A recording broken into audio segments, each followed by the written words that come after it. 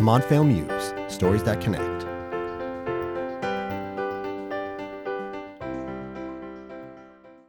Hello, everybody, and welcome back to another episode of the Montvale Muse, the podcast series featuring inspirational, educational, and insightful stories of your colleagues here on campus.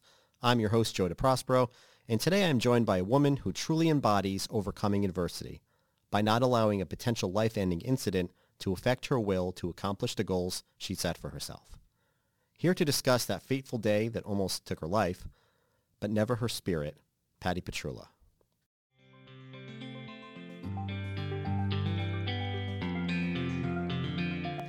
So I sat with Patty to talk about the day that was nearly her last, her difficult journey to make it back into the office, and the new unfamiliar stage she now finds herself on.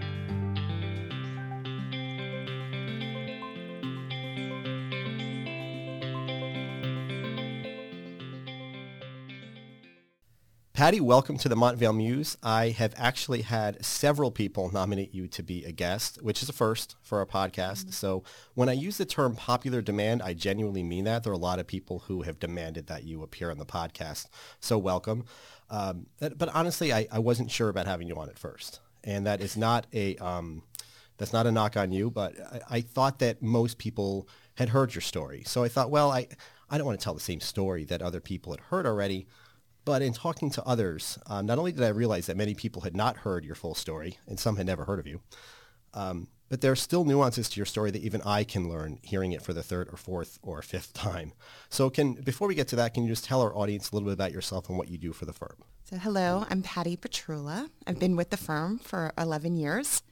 I work in leadership development, and basically what that means is we provide training to the firm. So, Patty, years ago, I wrote a KPMG Today article about you. I also produced a video about you. Can you tell our listeners why and take us through the day that changed and almost took your life? So, February 20th, 2014, I was in the middle of training for a triathlon. I thought to be in the best shape of my life, and I was at the gym. Wasn't feeling the greatest. I took a moment and I stopped running at that moment. At that moment, I stopped running, and I then experienced the worst pain in my life. My head, it felt like a thunderclap, basically, and I crashed to the floor. And then after that, that was my last memory, so to speak. I woke up in the emergency room. What had happened was my blood pressure had skyrocketed, which then caused a brain aneurysm, and then that caused a stroke. So I feel like when I look back on it now, I had these two major things happen to me that can ultimately take somebody's life. And to have survived them both is miraculous. Yeah. Prior to this, though, there was a time when the doctors didn't have a lot of hope for me to come out of this, and they had basically summoned my husband to bring my family to the hospital to say goodbye to me, including your daughter, correct? Correct. So my poor child at the time, who was 14 years old, was walked into a room to say goodbye to her mother. When I heard that, it's still very hard for me to wrap my head around that, because sure, that's my baby, you know.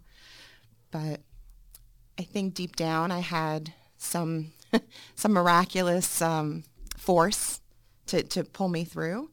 Then the doctors were able to perform surgery. It was like a glimmer of hope and another miracle. So I not only survived that, but they were able to perform a surgery that was going to save my life. So I think at its best, social media keeps us connected to the things and people who we otherwise wouldn't have an open line to. So your husband, your daughter were posting pics of you, or at least your husband was, as you were recovering from surgery. And it gave many people a source of information, a source of inspiration. How challenging was the recovery, and what was it like working towards returning to the office and a sense of normalcy? So I think first of all, I got back to work 2 months earlier than what was originally anticipated. I pushed myself incredibly hard and begged my doctors basically to allow me to come back to work. For me, I wanted normalcy. To get back to work, I felt like I was a little kid going on the first day of school. I had my laptop bag. My family saw me off, but it was hard. I think the expectations of myself, of who I was, I wasn't the same person, and I didn't want to let anybody down. So you feel this enormous amount of pressure to work and to be this person that you were a few months ago. And I knew that I wasn't. So that was really challenging for me. And I can honestly say it's probably still to this day a challenge for me because I have completely changed as to who I was, if that makes any sense. So how helpful was your KPMG family, for lack of a better term, when you returned in your PML and the support that you got there? So a lot of people, you kind of mentioned the school analogy earlier. They have the send-off, they get to school, and it can be a whole different ballgame depending on what your support system is like there. So what was your support system like when you were here? I completely lucked out in that department. Everybody on my team was incredibly supportive when I came back. And knowing that I wasn't working a full schedule, others had to pick up some of my slack, so to speak, pick up my pieces, and the enormous amount of patience that I did feel from everybody. It helped me so much, and it made me feel a little less stress. So just, because again, the pressure that I was putting on myself was from me. It wasn't from anybody else. And it just wanted, I just wanted to be who I was, but I had to accept that I wasn't. And once I accepted that, I was able to make do with what was now in play. So you had been training to complete a triathlon. And after you were in recovery, you made it a promise to yourself to go back and complete that triathlon that you were dead set on completing. Why was that so important to you, and did you ever get there? To be perfectly honest, I was pretty mad that this had happened to me. Here I had put in all of this work, and then to have this happen to me, I felt very defeated. However, all of the work that I had put in is what initially saved my life, because I was able to fight and to, I was very strong to survive this major blow that had happened. So with that, once I was able to get clearance, I had, I begged my doctor basically, and I think you know this part, but he told me to stick with yoga and not go back to doing a triathlon. But I didn't listen to him, and I started my training again. I wanted to finish what I started. And I wanted to prove, not to anybody else, but I wanted to prove to myself that I was capable. And I started training just like 6 months later for it. And I was able to finish 3 triathlons since. Patty, you certainly don't need my validation for this, but I appreciate the fact, and I'm sure many do, that you've set an example for others, but from a parent perspective, thinking of my kids, for your daughter, in that you said, I am going to do this. And I don't care what you say, I'm going to pull this off. Even though you had, frankly, every excuse in the book not to complete the triathlon, you went ahead and did 3. So that's the piece of your story that I always hang on to. That there's always an excuse not to do something, but if you truly want to do it, and it's going to create a sense of validation for yourself, then you make it happen. So that's a piece of your story I always hold on to. It's very true. I mean, we all can find every excuse in the book to not do something. And this completely gave me that extra push by signing up for these races, because it's hard. It was hard to get out of bed, 5 a.m. to go for a swim. It was the last thing I really truly wanted to do. But I also wanted to set an example for our girls to see that you get knocked down, you get back up. And again and again and again, but you get back up. Let's take a moment to hear about an opportunity to connect on campus. If you're feeling inspired by Patty to get out, be active, and make a real impact on the community, your chance is coming on July 20th in Somerset, New Jersey. But fair warning, you might get a little dirty. Okay, you'll definitely get dirty. A KPMG team is forming for Muckfest 2019, a 5K race in the mud with big and bold obstacles built to test your athleticism and your sense of humor. With proceeds benefiting the National Multiple Sclerosis Society, this is an opportunity to help support a great cause, have a lot of fun along the way, and oh yes, did I mention the mud? For more information or to join the KPMG team, contact Tom Osucha at TOSUCHA@kpmg.com or at 201-307-8334. So you mentioned to me in conversation, Patty, that when you came back to work, it was important to you to do some of the everyday, no big deal types of things that you've done before, including just walking over to people's desks and having a conversation. Why was that especially important to you? Well, when I first came back to work, and I didn't let many people know this, but I had no feeling in my hands. It was kind of something I kept to myself. So it was very hard for me to type out an email. So I either picked up the phone and spoke to people. I know this is like a rare thing that we all do these days. Yeah, actually talk on the phone, yeah. Right. Or I just would walk over to somebody's desk, even if it was in another building. I just took the trip. I know this sounds like silly, but at the same time, I'm like, I'm able to walk. I'm going to walk. And so these are the little things that I have a different perspective on, that so many of us take it for granted. To walk to somebody's desk, to stand there, and to also have this connection with them face to face, I don't think we do it enough. And I think healthy, not healthy, I think we don't do it as much as we should. So as the saying goes, with great power comes great responsibility. And as your story has touched more and more people, you found yourself on a number of different stages in front of many, many people. How has it been adapting to being a public speaker? Because it's certainly not a comfortable process for many. It's definitely challenging, and I feel like I'm trying to do my best in adjusting. I do much better at karaoke. Like I've heard that, yeah. I said before. But, I was asked to be the keynote speaker upcoming to the American Heart Association luncheon, and this will be my biggest setting. There'll be quite a bit of people there. So I've been practicing and doing my best to get rid of my nerves. However, I don't think I've yet to not be nervous at anything, even speaking at the Lunch and Learn here or a walk. But once you get started, it's and you're sharing your story, it's my story to tell. So the nerves kind of go away pretty quickly.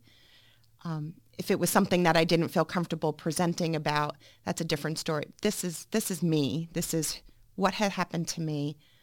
I can tell it however I want to tell it. It's emotional, regardless. It's it's me. Patty, have you listened to the podcast before? Yes. Do you know what's next? Do you have any idea what's next? Uh-oh. Rapid. It's time for the lightning round. The lightning round. Okay. Are you ready? This is going to be 7 questions. Oh, gosh. 5 seconds to answer each one. Are you ready, Patty? I'm ready. All right, let's go. Name a food everyone else but you seems to love. Seafood. Oh. All of seafood? Okay, that's quite a big net. If you're marooned on an island, which KPMG colleague would you select to help you build a boat to find your way home? Oh gosh, I think I am. It would be me. I like that answer. All right, It would depend on betting myself. on yourself. I like that one. Best song to work out to? So I go from rock to EDM music. I fall someplace in the middle there. iPhone, Android, or put down the phone and talk? iPhone. Favorite Montvale area restaurant? Habit Burger. I Does don't that even know count? what that is. Sure. Best memory so far from your time at the firm? I love the prom dress collection that we do here. I've, through the years, gotten to do that every year, and I love it. A phrase that your daughter probably thinks you say too much? Clean your room. That's fair. It makes a lot of sense. So, Patty, I'm so glad that I finally decided to have you on and listen to all the masses out there that requested you to be on. And at this point, I've written an article about you. I've produced a video. And now I've had you on a podcast. I guess the only thing left is for me to sing a song about you. But seriously, even though I've heard pieces of this story, different iterations of it various times, it just goes to show that an inspiring story never stops being inspiring. There's still a lot of life left in that story, and I hope you continue to push yourself to do what many thought you couldn't. And I can only hope that you encourage others to do the same. Thanks for joining us. Thank you. So this is the point where the podcast would normally end, but today we're doing things a little differently for a good reason. Because on May 15th, our friend and Montvale institution, Will Weir, passed away from cancer. He was 55. Always volunteering on campus to support various initiatives for Pride, Veterans Network, KFFL, and more, Will built a reputation of altruism and kindness here in Montvale. So I gathered some of the colleagues who knew him best and asked them to talk about Will and what he meant to them, why he made such a particularly strong impression on people here at KPMG, and what made him so unique. So accompanied by the song Can't Find My Way Home, with Will on lead vocal, and with Pride Month as a fitting backdrop, this is what I heard.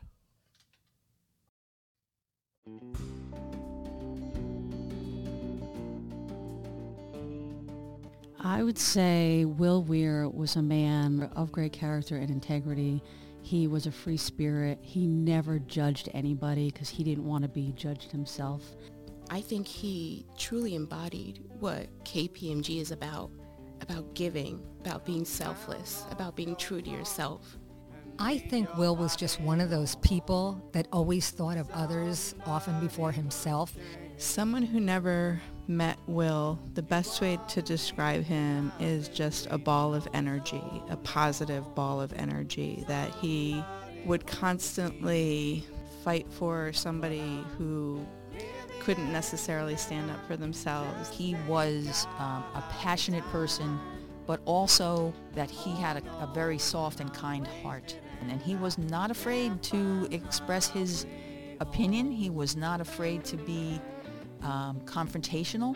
He was the mayor. He knows everybody. And if he didn't know anybody, he would make sure he learned who they were.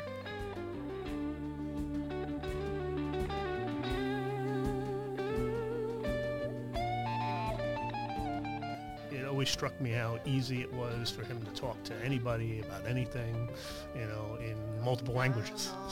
So anytime we would be out with Will, he would talk to everybody. And sometimes we'd go out for lunch and he wouldn't sit down with us until a half hour into the lunch because he was busy meeting somebody and talking with somebody. He just had such a great compassion for people. And every time I saw him after that in the cafeteria, he would continue to speak to me in Spanish until I understood what he was saying, which I never did. We were in for the Veterans Day parade. Will just randomly started talking to people, and then he would ask them where they were from, and they would say, and then he'd start talking to them in their language.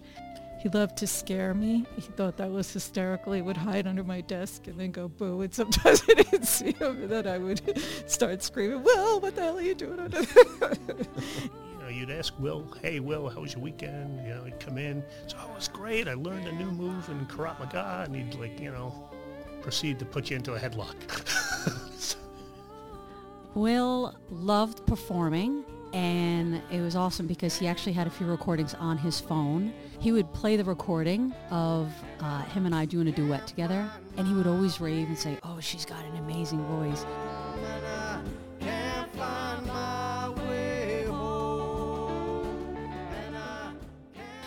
It was amazing how yes, he touched everybody here in Montville, but he really touched everybody around the firm. I've learned from Will that you should accept everybody as they are and be courteous no matter if you're a partner or you're the janitor here. Everybody deserves to be treated the same way. What I learned most is I think I'm going to try and be more compassionate towards people and, take that extra time to talk to my neighbor. He really had a huge impact on the firm and was extremely well known and extremely well liked, so he will definitely be missed around the campus, for sure. For me, it's hard to sum him up in just one word or one sentence, Just things I wish I could